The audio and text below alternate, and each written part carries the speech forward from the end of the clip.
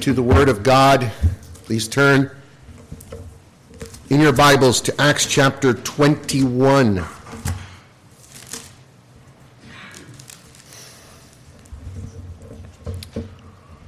Acts chapter 21.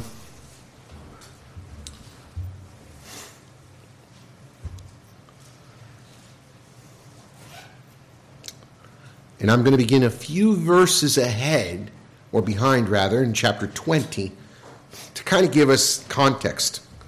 I'm going to start in verse 36 of chapter 20. And when he had said these things, he knelt down and prayed with them all. And there was much weeping on the part of all. And they embraced Paul and kissed him, being sorrowful most of all because of the words he had spoken, that they would not see his face again. And they accompanied him to a ship. And when we had parted from them and set sail, we came by a straight course to Kos, the next day to Rhodes, and from there to Patara. And having found a ship crossing to Phoenicia, we went aboard it and set sail. And we had come in sight of Cyprus, leaving it on the left, we sailed to Syria and landed at Tyre. There the ship was to unload its cargo, and having sought out the disciples, we stayed there for 7 days.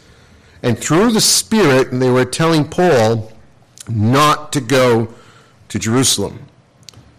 And when our days there were ended, we departed and went on our journey. And they all with wives and children accompanied us until we were outside the city. And kneeling down on the beach, we prayed and said farewell to one another. And we went on board the ship and they returned home. When we had finished the voyage from Tyre, we arrived at Ptolemy, and we greeted the brothers and stayed with them for 1 day. On the next day, we departed and came to Caesarea. We entered the house of Philip, the evangelist, who was one of the 7, and stayed with him. And he had 4 unmarried daughters who prophesied. And while we were staying for many days, a prophet named Agabus came down from Judea. Coming to us, he took Paul's belt, bound his own feet and hands, and said, "Thus saith the Lord," or "Thus saith the Holy Spirit, this is how the Jews at Jerusalem will bind the man who owns this belt and deliver him into the hands of the Gentiles." When we heard this, we and the people there urged him not to go to Jerusalem. And Paul answered, "What are you doing, weeping and breaking my heart? For I am ready not only to be imprisoned, but even to die in Jerusalem for the name of the Lord Jesus." And since he would not be persuaded, we ceased and said, "Let the will of the Lord be done." After these days we got ready and went up to Jerusalem. And some of the disciples from Caesarea went with us, bringing us to the house of Mnason of Cyprus, an early disciple with whom we should lodge. Let's pray. Heavenly Father, we come before you, Almighty God, our Lord, our Savior, our King. We humble ourselves. We come just seeking your face, asking you, O Lord, pleading with you to open your word to our hearts. Open our hearts, open our eyes, our minds. Help us to perceive, to understand, and to apply what we read today. I pray that as we examine the text, O Lord, may your word shape us and mold us, as we learned in our confession today, to correct us, to reprove us that we may repent from our sin and turn to you, Christ. O Lord, we thank you for this great privilege, for this honor to stand under your word. I thank you, Lord God, for the anointing of the Spirit, and I pray your anointing would be upon me, my mind, and my lips. Use me as a vessel of honor for your glory. Overshadow me. O Holy Spirit, fill me with power and unction to proclaim your word. May our hearts be tender before thee. We pray, dear God, that your will be done in Christ's name. Amen.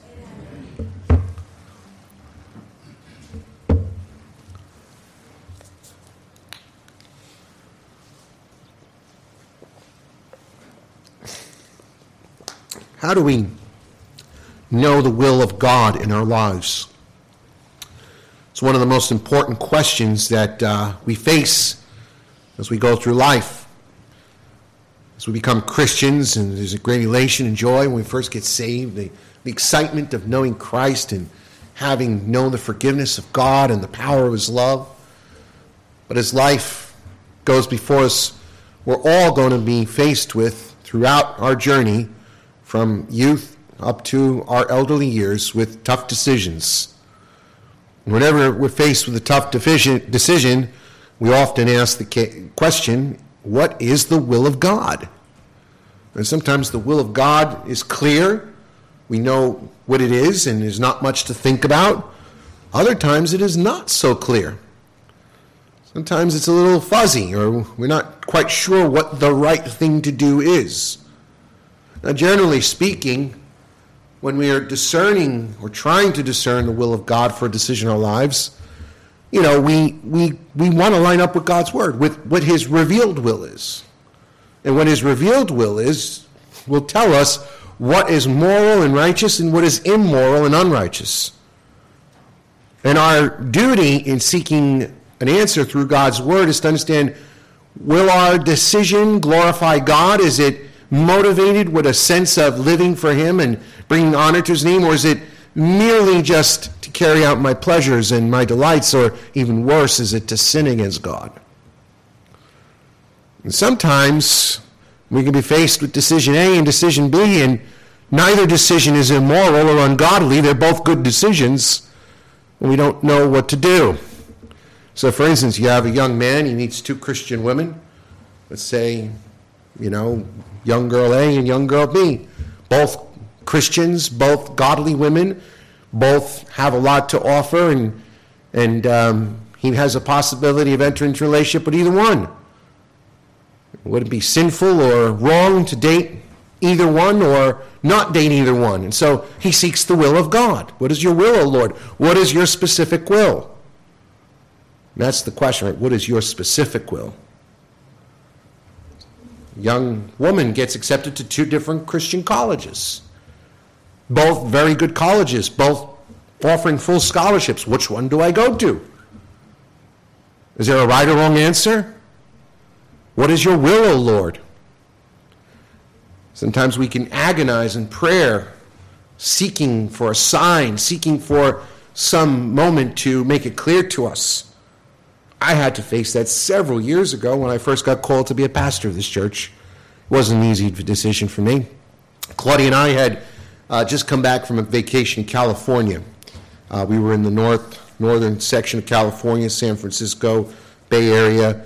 And I remember particularly this area called Dublin, California. It was a newly developed area outside of Oakland, and it was a beautiful condominium complex, and we really were in love with it. We were in love with the condo. It was just like a really nice modern condo. I think for $500 it could have been bought. It would have been a beautiful deal.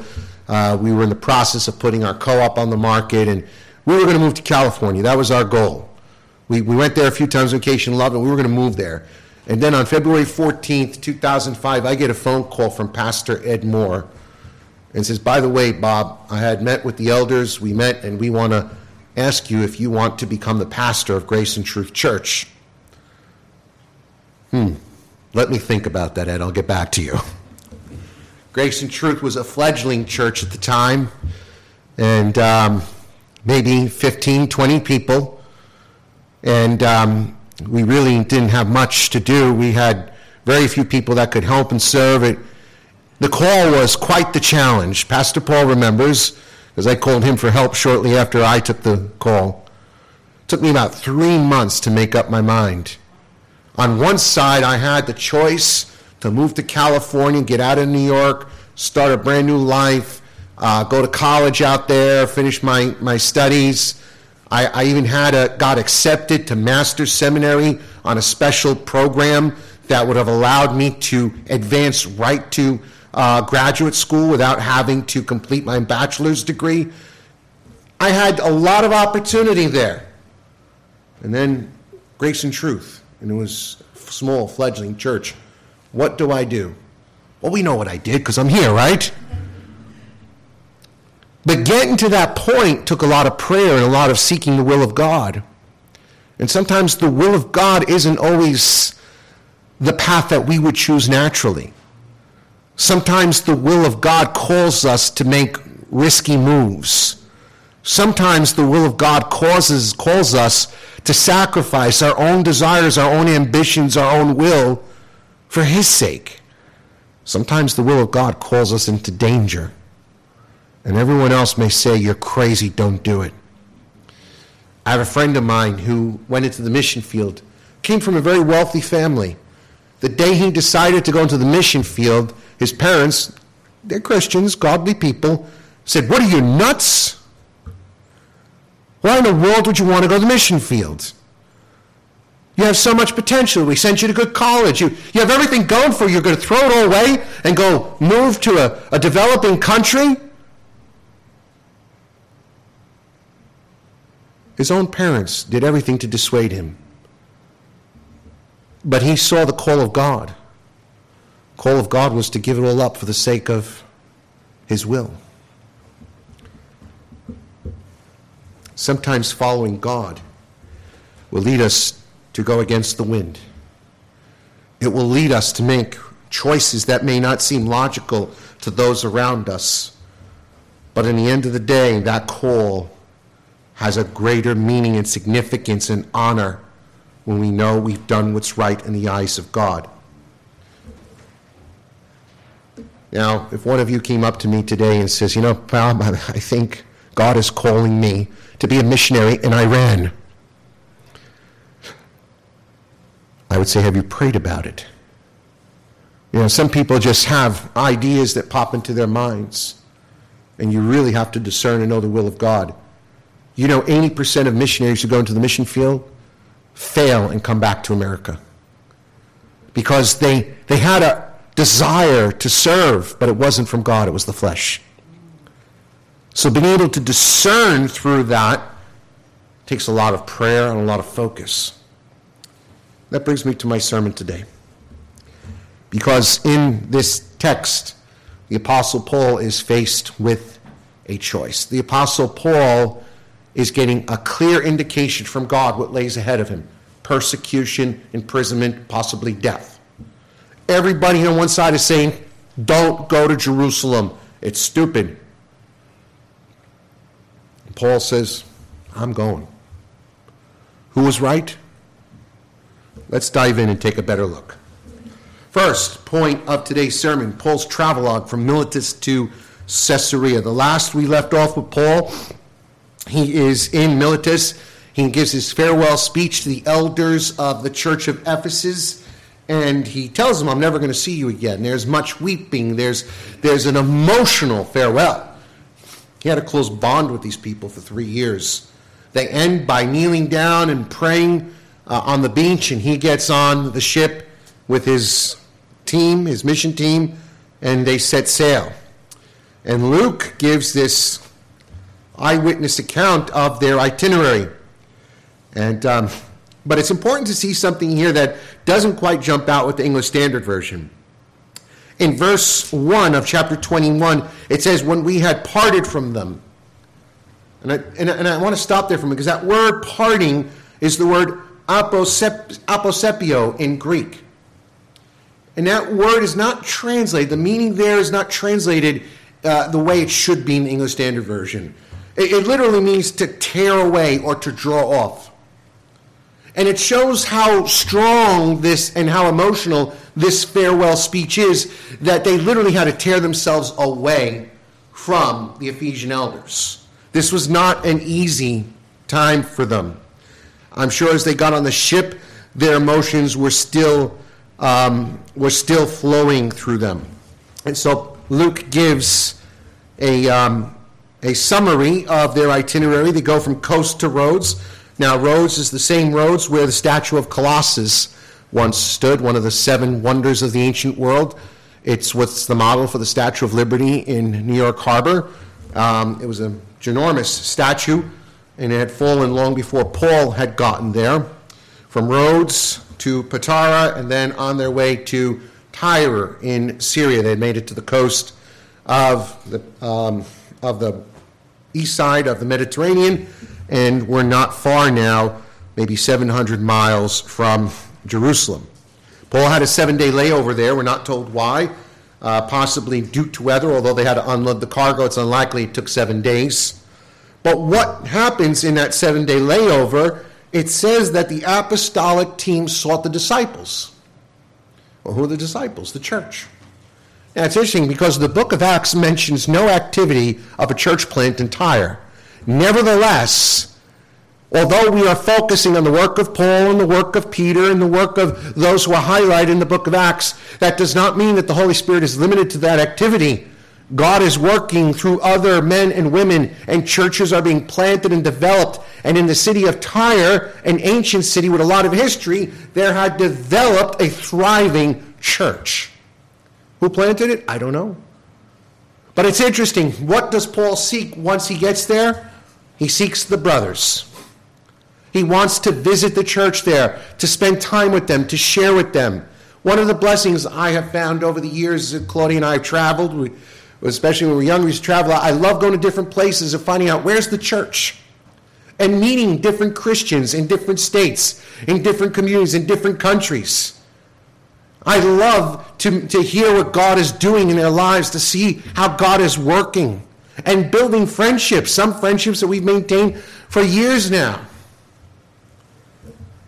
There was great hospitality here, and they took the apostolic team in. And it's a reminder that among Christians, we're like family.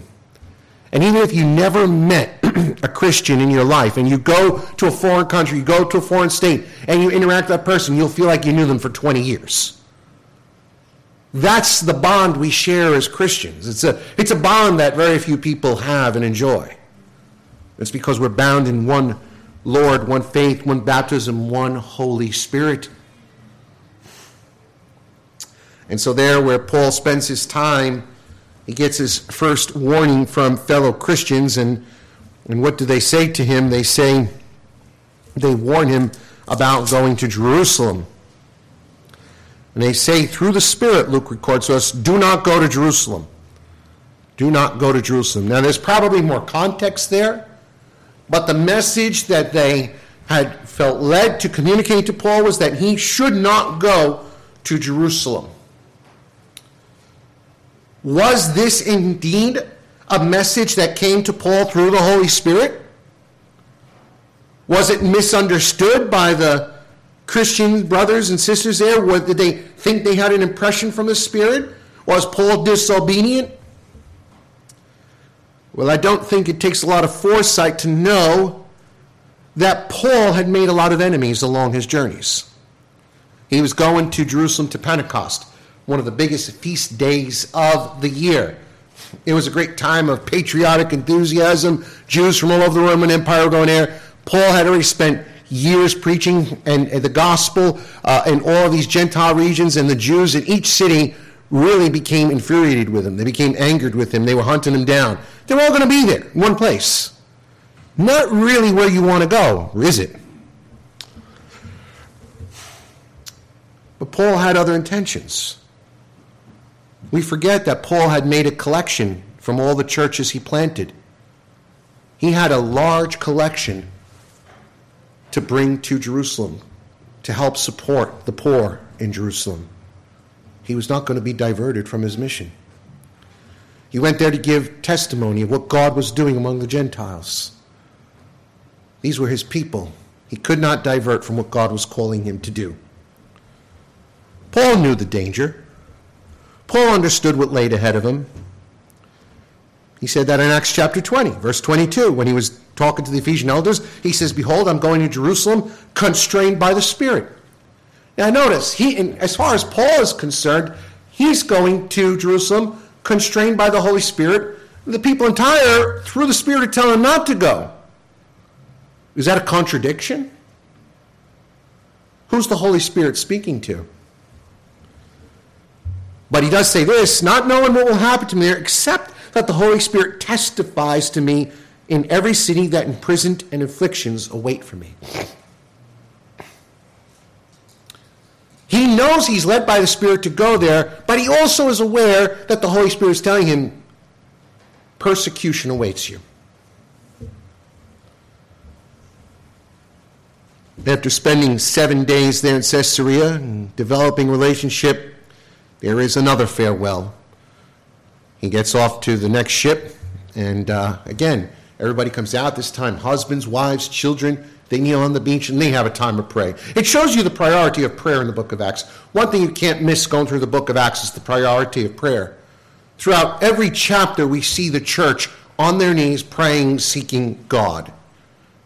Everything is done through prayer. The theme throughout Acts is the guidance of the Holy Spirit, of the people of God seeking Him through prayer and understanding His will.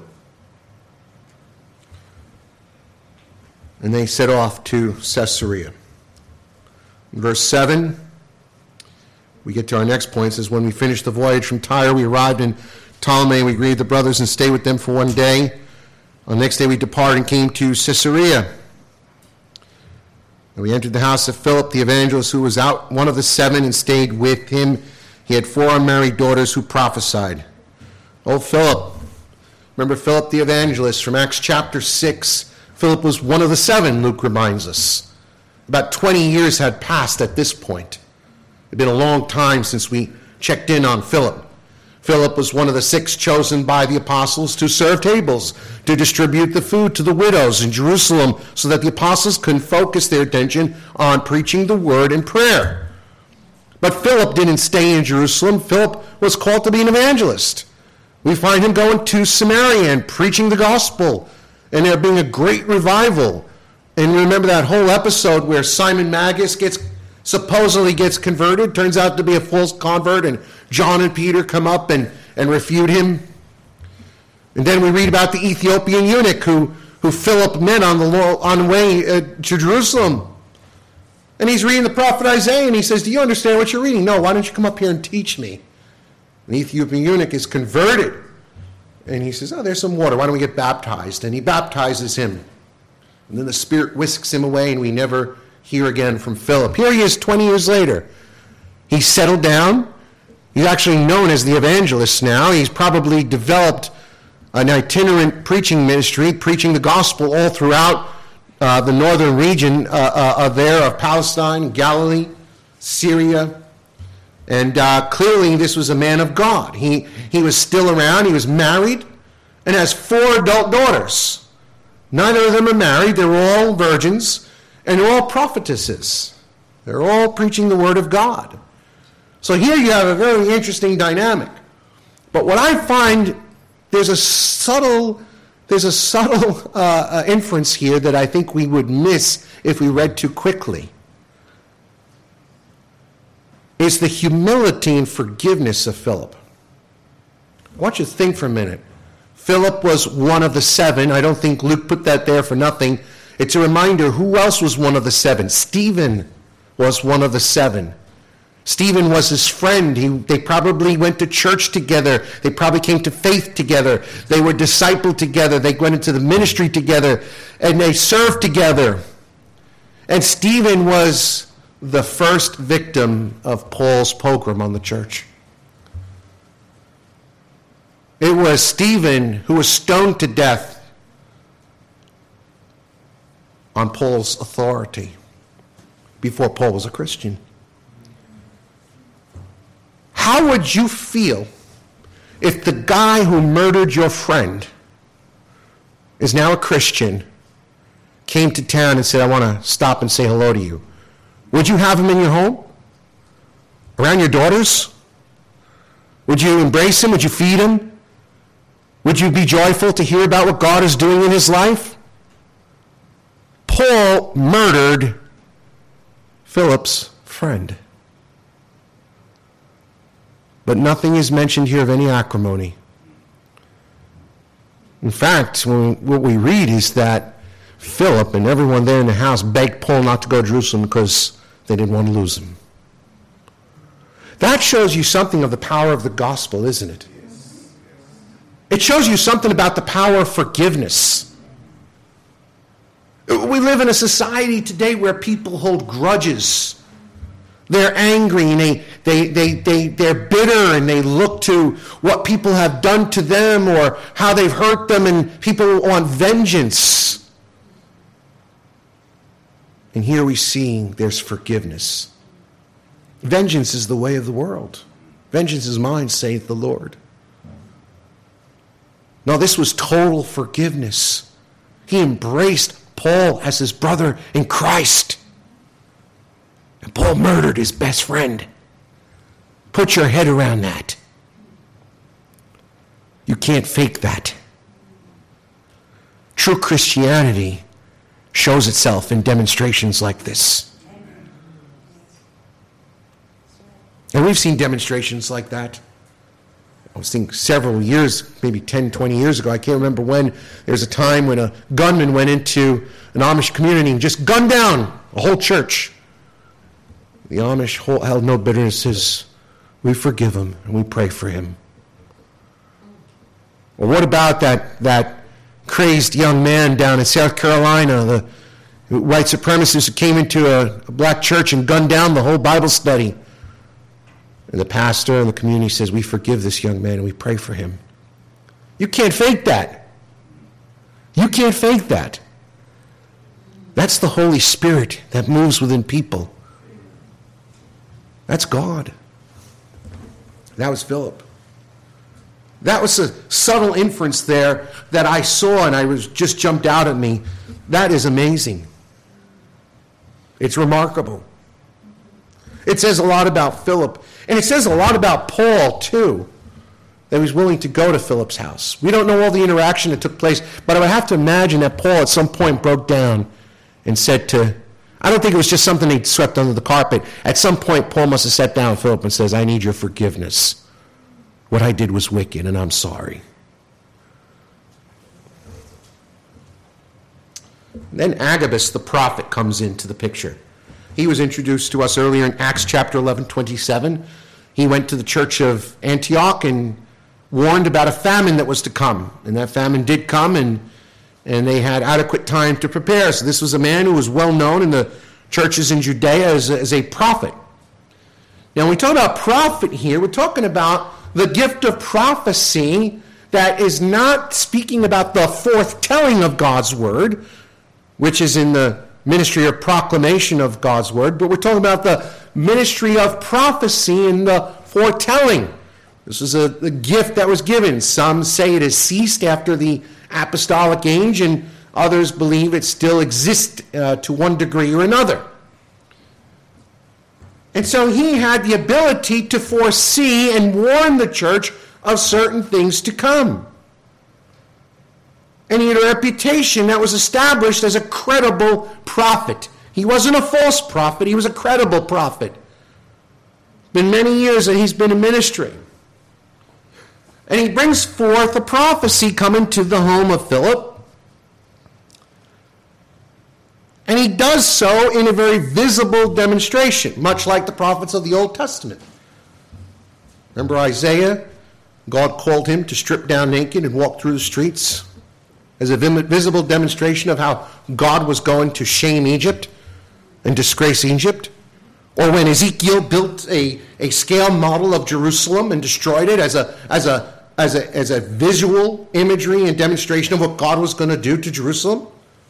This was common among the old prophets. And so here Agabus comes and he takes off the belt of Paul, and this would not have been a short leather belt like we wear today or like John the Baptist wore, but it would have been a cloth belt that wrapped around several times. And he would have taken it off his tunic and coat, and he bound himself, and he says, this is what's going to happen to Paul. You're going to be bound, Paul, and you're going to be handed over by the Jews to the Gentiles. Now, I want to stop for a minute because some critics will look at this and say, well, he was a false prophet. Because that's not how it went down. The Jews didn't bind him and hand him over to the Gentiles. In fact, it was the Romans who bound him to save him and rescue him from the Jews who wanted to kill him. So that's a false prophecy. But Paul nor Philip or anyone there, do they dispute him? In fact, later in Paul's life, in Acts chapter 28, 17, Paul actually, word for word, when given his own testimony, states it in the same language that Agabus did. He says, brothers, though I had done nothing against our people or customs of our fathers, yet I was delivered or handed over as a prisoner from Jerusalem into the hands of the Romans. We're big on accuracy to the detail, right? A newspaper will have to retract an article if there's one detail that's off. Although nowadays, the news media lies left and right, you don't know what to believe. But here what we're seeing is that the general idea of what was going to happen to Paul was revealed to the prophet. The prophet may have gotten the details a little off. That doesn't make the prophecy inaccurate. The general idea still happens. Paul's going to Jerusalem, he's getting arrested. That's what's going to happen. Don't worry about the details. You get hung up on that, you lose the point. Agabus' prophecy was right on. The problem was the disagreement on what to conclude from this. Right along, Paul knew what was coming. The people in Tyre knew what was coming. Agabus makes it crystal clear. The question is, now that we know what's coming, that Paul's going to get arrested, how do we deal with this? What conclusion do we draw from this? Well, there's one of two conclusions. One conclusion, which was the majority report, do not go to Jerusalem, Paul. The people in Tyre said, do not go. The people in Philip's house said, do not go. In fact, it's a we statement here. Luke himself is saying, do not go. Why don't they want him to go? Well, why would they want him to go? Paul's just too valuable of a player to take off the field. This is Paul. We're just in the middle of getting this whole church planting business started. We've got church plants all over that we've started, and there's still questions to answer. There's problems to resolve. We need to appoint more leaders, more discipleship. There's a lot more to do. Paul, we're going to go to Spain and Rome, and you can't just go there and run into the lion's mouth. You're irreplaceable, Paul. Isn't that how we think about ministry sometimes? We think certain people are irreplaceable. If John MacArthur, the Lord, were to take him today, is Grace Community Church finished? No. Some people think it would be. He's just too big of a person. Can't survive without him. No one is too big. Let me just remind you that. Everyone is dispensable. Even Apostle Paul is dispensable. Their vision was very small. Paul's vision was much bigger.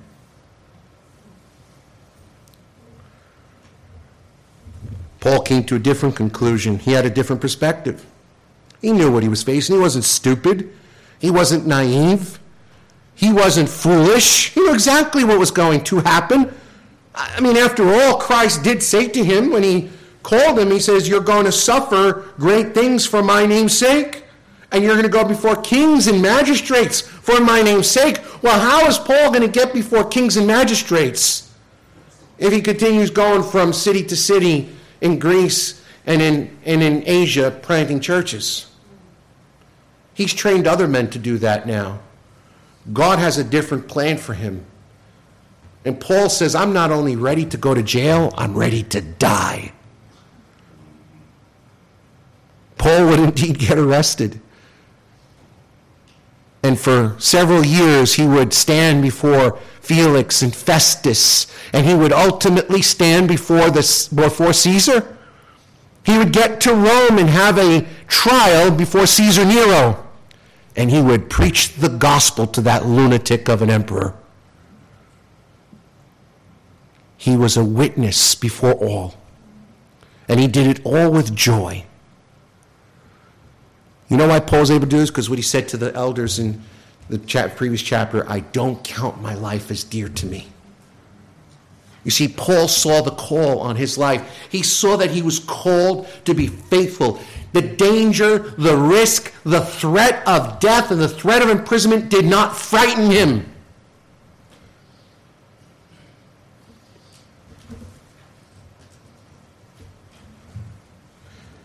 Can't you see the parallel also here with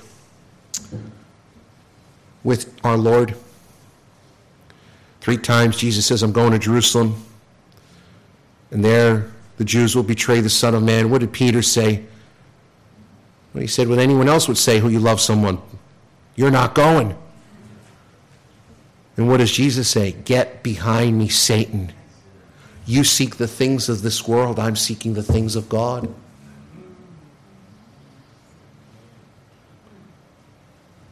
Luke tells us that the Lord's face was like flint facing towards Jerusalem. He would be bound by the Jews and handed over to the Gentiles. Again, remember what I keep saying throughout these sermons. Paul says, follow me as I follow Christ. Paul truly is following Christ.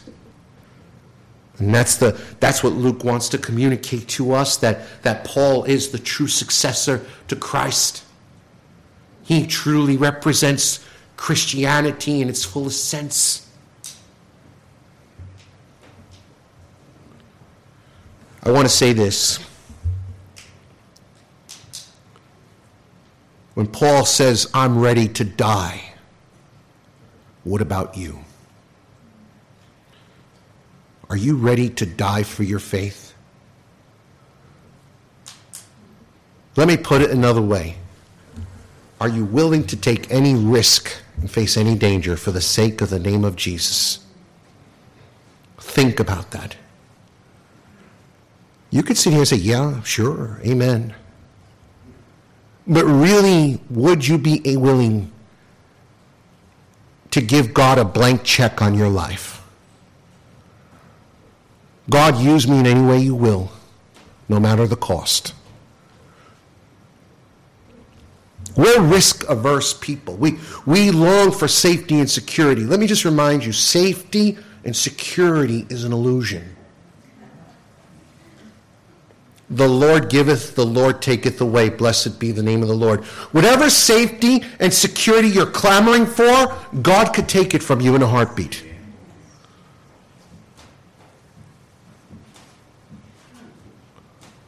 It's not until you're willing to risk all for Him.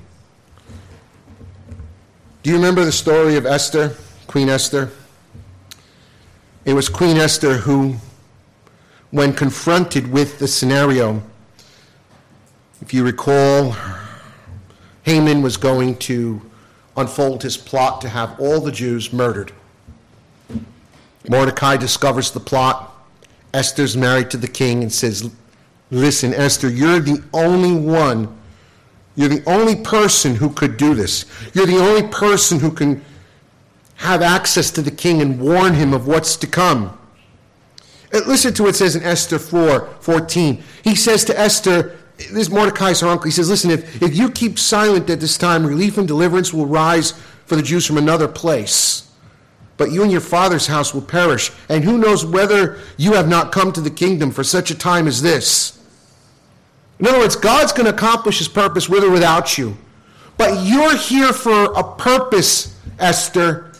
You didn't marry the king so you could lay down on a couch and eat grapes all day. God has you here for a reason.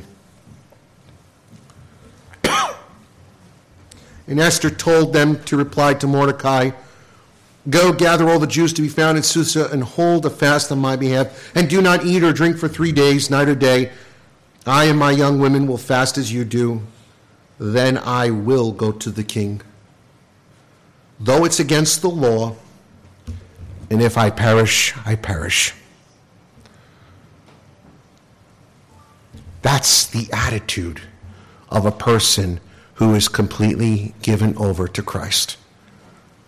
I will do whatever you want of me, Lord, and if I perish, I perish. It's the attitude of the American who gives up everything to go to the mission field. It's the attitude of someone who is willing to face any danger and risk for the kingdom of God. I'm afraid that what has so crippled and paralyzed Christianity here in the West, it's not persecution, it's comfort. We are just too comfortable. We're too safe, and we want to keep it that way. We're not willing to give up our comfort and security and pleasure for Christ. Satan has one way to neutralize us, and that's it. Would you be willing to lose all for Christ? Would you be willing to be Let me tell you this. There will come a time, I believe, where we will all be faced with this. Yes, here in America. The tide is shifting. Culture has changed. It's progressed quite a bit in the last 10, 20 years. It will only get worse. The tide is going to shift more hostile towards Christianity. And sooner or later, you're going to find yourself having to make a choice. Serve God, even if it means being dangerous and taking a risk and losing things for Christ, or saying, I'll just kind of stay in my comfort zone.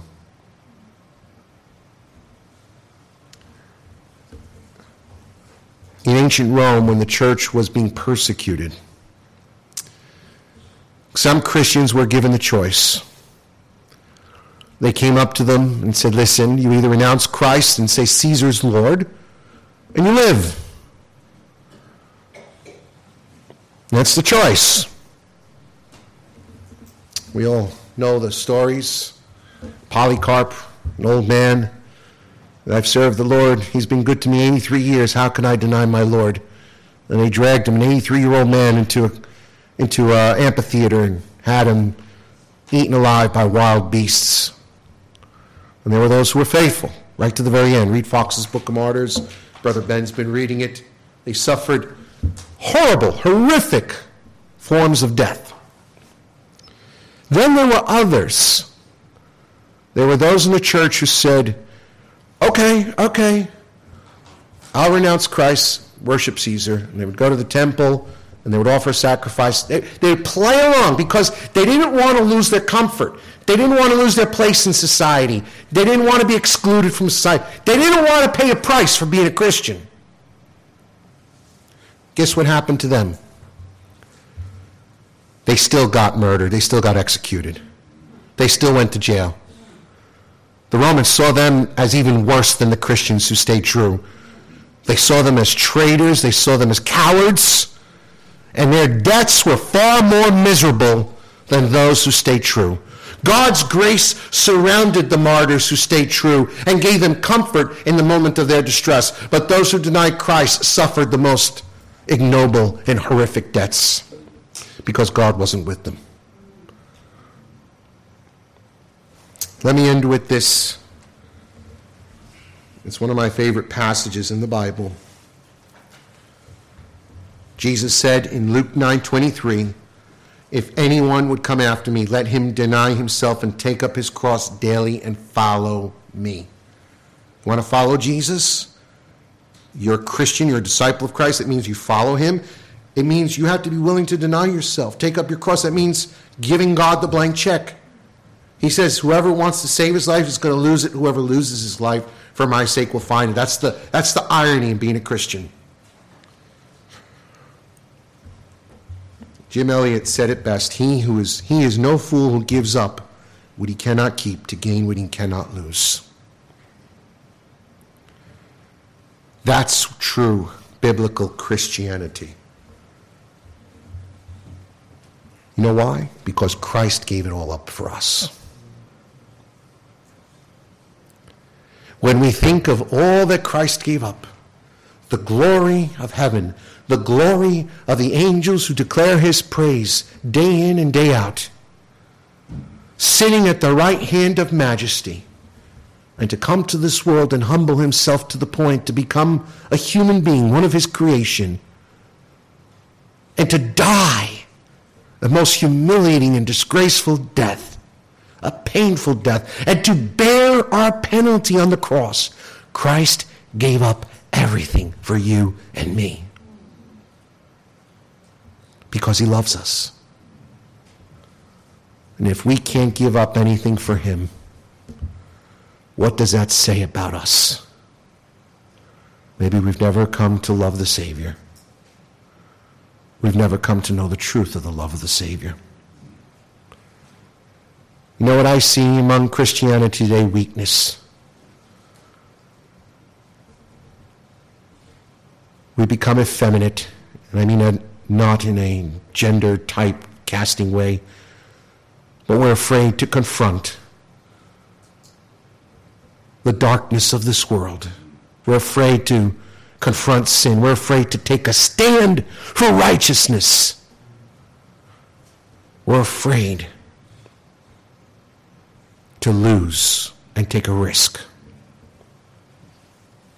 My goodness. There are people who are afraid to even come to church because they're afraid they might get sick. What has become of Christianity today?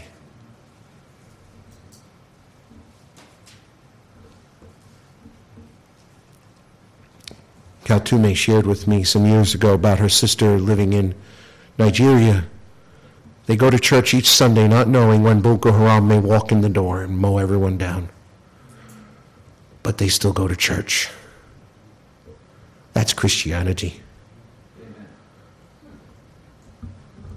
That's Christianity. Let's pray. Heavenly Father, my heart, Lord, before you today is humbled because I feel guilty. As I speak for our people, we're all guilty before you, O Lord. Guilty in the sense that we're too comfortable for you. We're too comfortable, Lord. We don't know what it is to risk for you. I know one day we'll be tested, and I pray that when we are, we're able to stand the test. Help us to love you more than life itself. Help us, O Lord, to delight in you and to treasure you above all else in this world. Forgive us for losing focus. Forgive us for being like Demas, who loved this world more than he loved you. Help us, Jesus, to stand firm for the truth. Help us to stand firm for your gospel, and help us to stand firm in our convictions. May we never cower and capitulate to the world system. In Jesus' name, amen.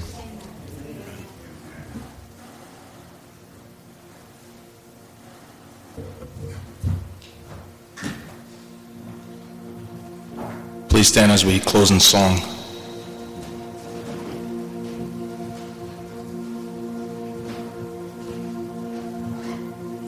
And there's still a prophecy that is the hope of our faith, that Jesus Christ is coming soon.